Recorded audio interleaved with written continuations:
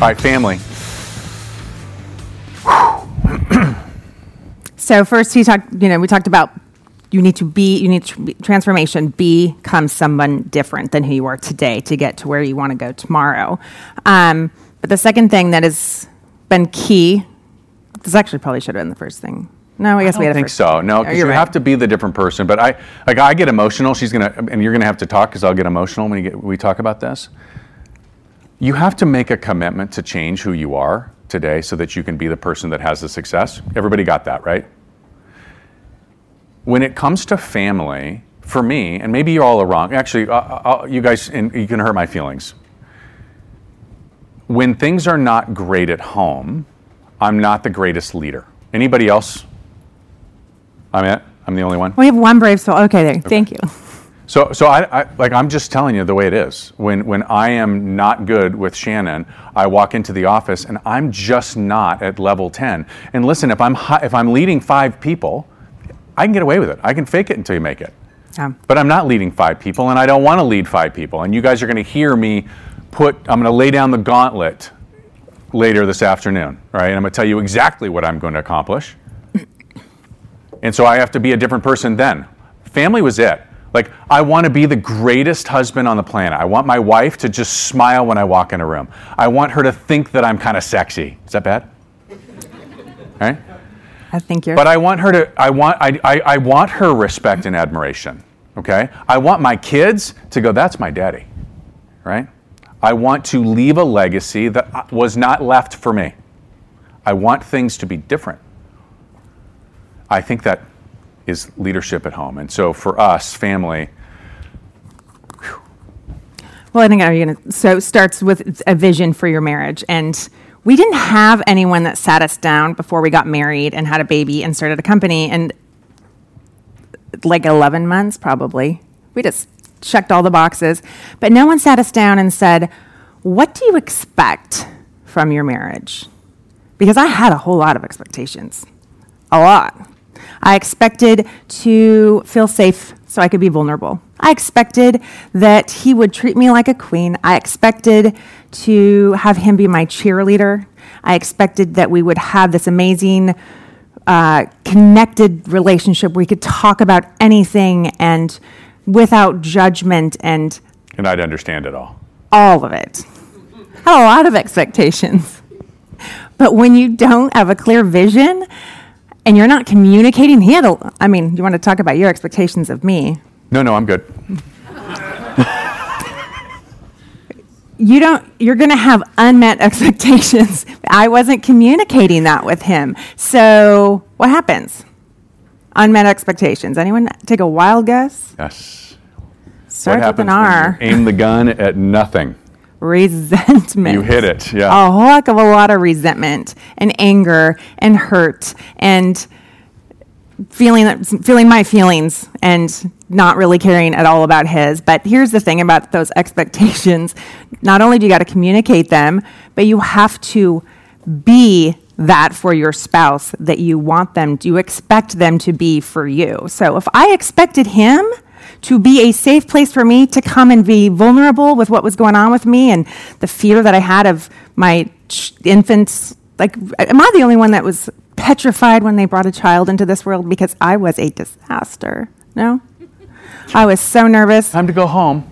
Right. I know. I'm like, what? I just spent 9 months going to all these classes to get the baby out. And now all you do is just jimmy that car seat and say, you're good to go. It's connected. But I had to also be the place where he could come and tell me, babe, I'm so scared about this new venture, this acquisition. I'm so scared about this agent who left to go to another company, and be a place for him to be safe, to say those, to be vulnerable. I had to be a person that was full of joy. If I expected him to be joyful for me, I had to be joyful.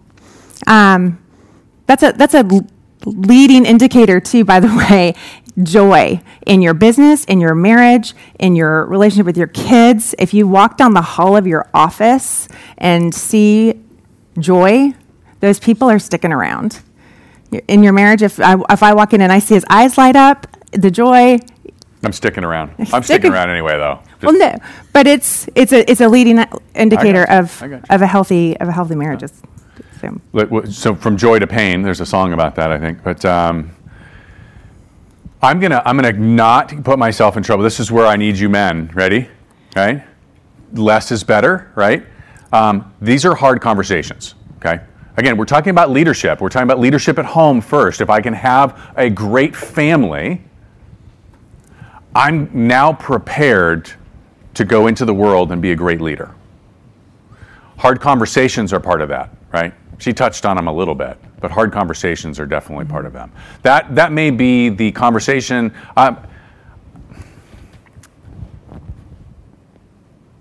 So I'm a hard charger outside the house. I'm not that way at home. Like, I want peace. Does that make sense? Does anybody? Like, I want my home to be comfortable. I want to come in and I want to, I don't know, maybe I want to be babied a little bit. Maybe my mother did something wrong to me. I'm sure she did. 100, right? But I want to come. I just want it nurturing, but if I can't, so if there's a problem, if there's a challenge in the room, if something's going on in the relationship with the kids or whatever, right? I'm typically going to just not say anything about it, and I just pile that shit away, right? And it grows. It's the big boogeyman that sits back. It's really bad leadership, right? So having hard conversations would be saying, "Hey, baby, so you could do this for me." Being afraid that, hey, the answer might not be what I'm looking for. Does that make sense? Yeah, and delivery is key, gentlemen. I will just say that for all the ladies here in this room. Delivery is key.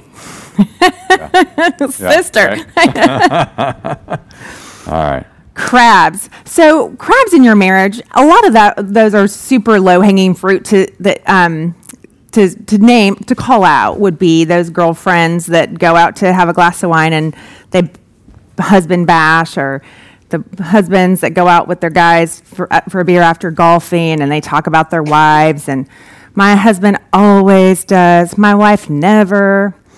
And here's the thing about always and never, those absolute statements, they're never truthful and they're always harmful. Period, end of story. So it'd be easy to say, okay, I'm going to stop hanging out with those friends, but I have a challenge for you, all of you, ladies and gentlemen. The next time, and this just happened to me a couple months ago, well, I was with the girls for our we have a monthly girls' night, and one of them started complaining about her husband, then the next one, then the next one. And as I stood there, rather than getting uncomfortable and walking away, which I normally would do, I said, Todd frustrates the hell out of me sometimes, but I'm so grateful that he works so hard. I'm so grateful that he helps me with the kids and has been picking them up from school or taking them to practices because I've been working more. I'm so grateful that he does the dishes every time I cook and he leaves the kitchen cleaner than any cleaning lady that I could hire. I'm so grateful.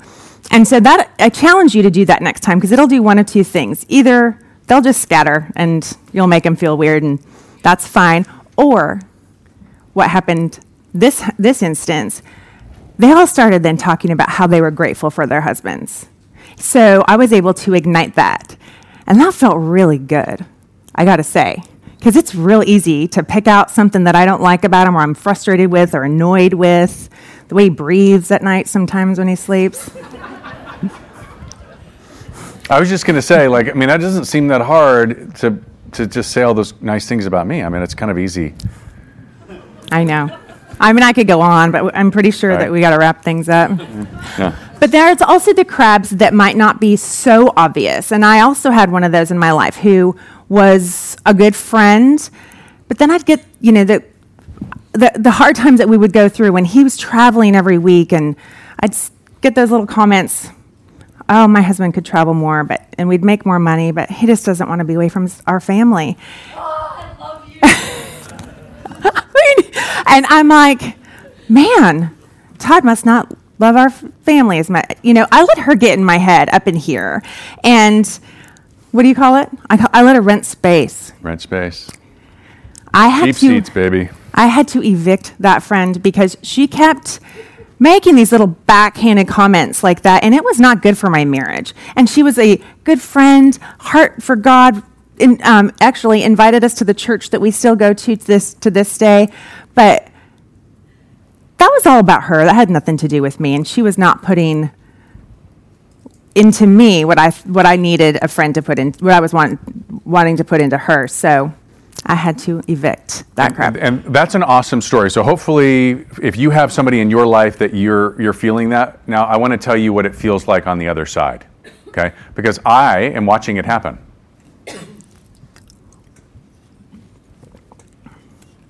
And if he would have told me to evict her, I totally would have listened to him the first time. Never. Like I would have been the Antichrist, right? It would have been over, right? So all I could do was have an uncomfortable conversations, right? Hey, listen, you're allowing that person to, that's why she made the comment about the rent. I'm like, she's renting space and you're giving it to her for free. Like you're giving her the space for free and it's having a negative impact, right? Listen, they come in all shapes and forms. Like I mentioned the reality television thing. Like I think that stuff is just an easy way. Oh, just watching television. It's not that big of a deal. It's a big deal if you want to be a high-performing leader.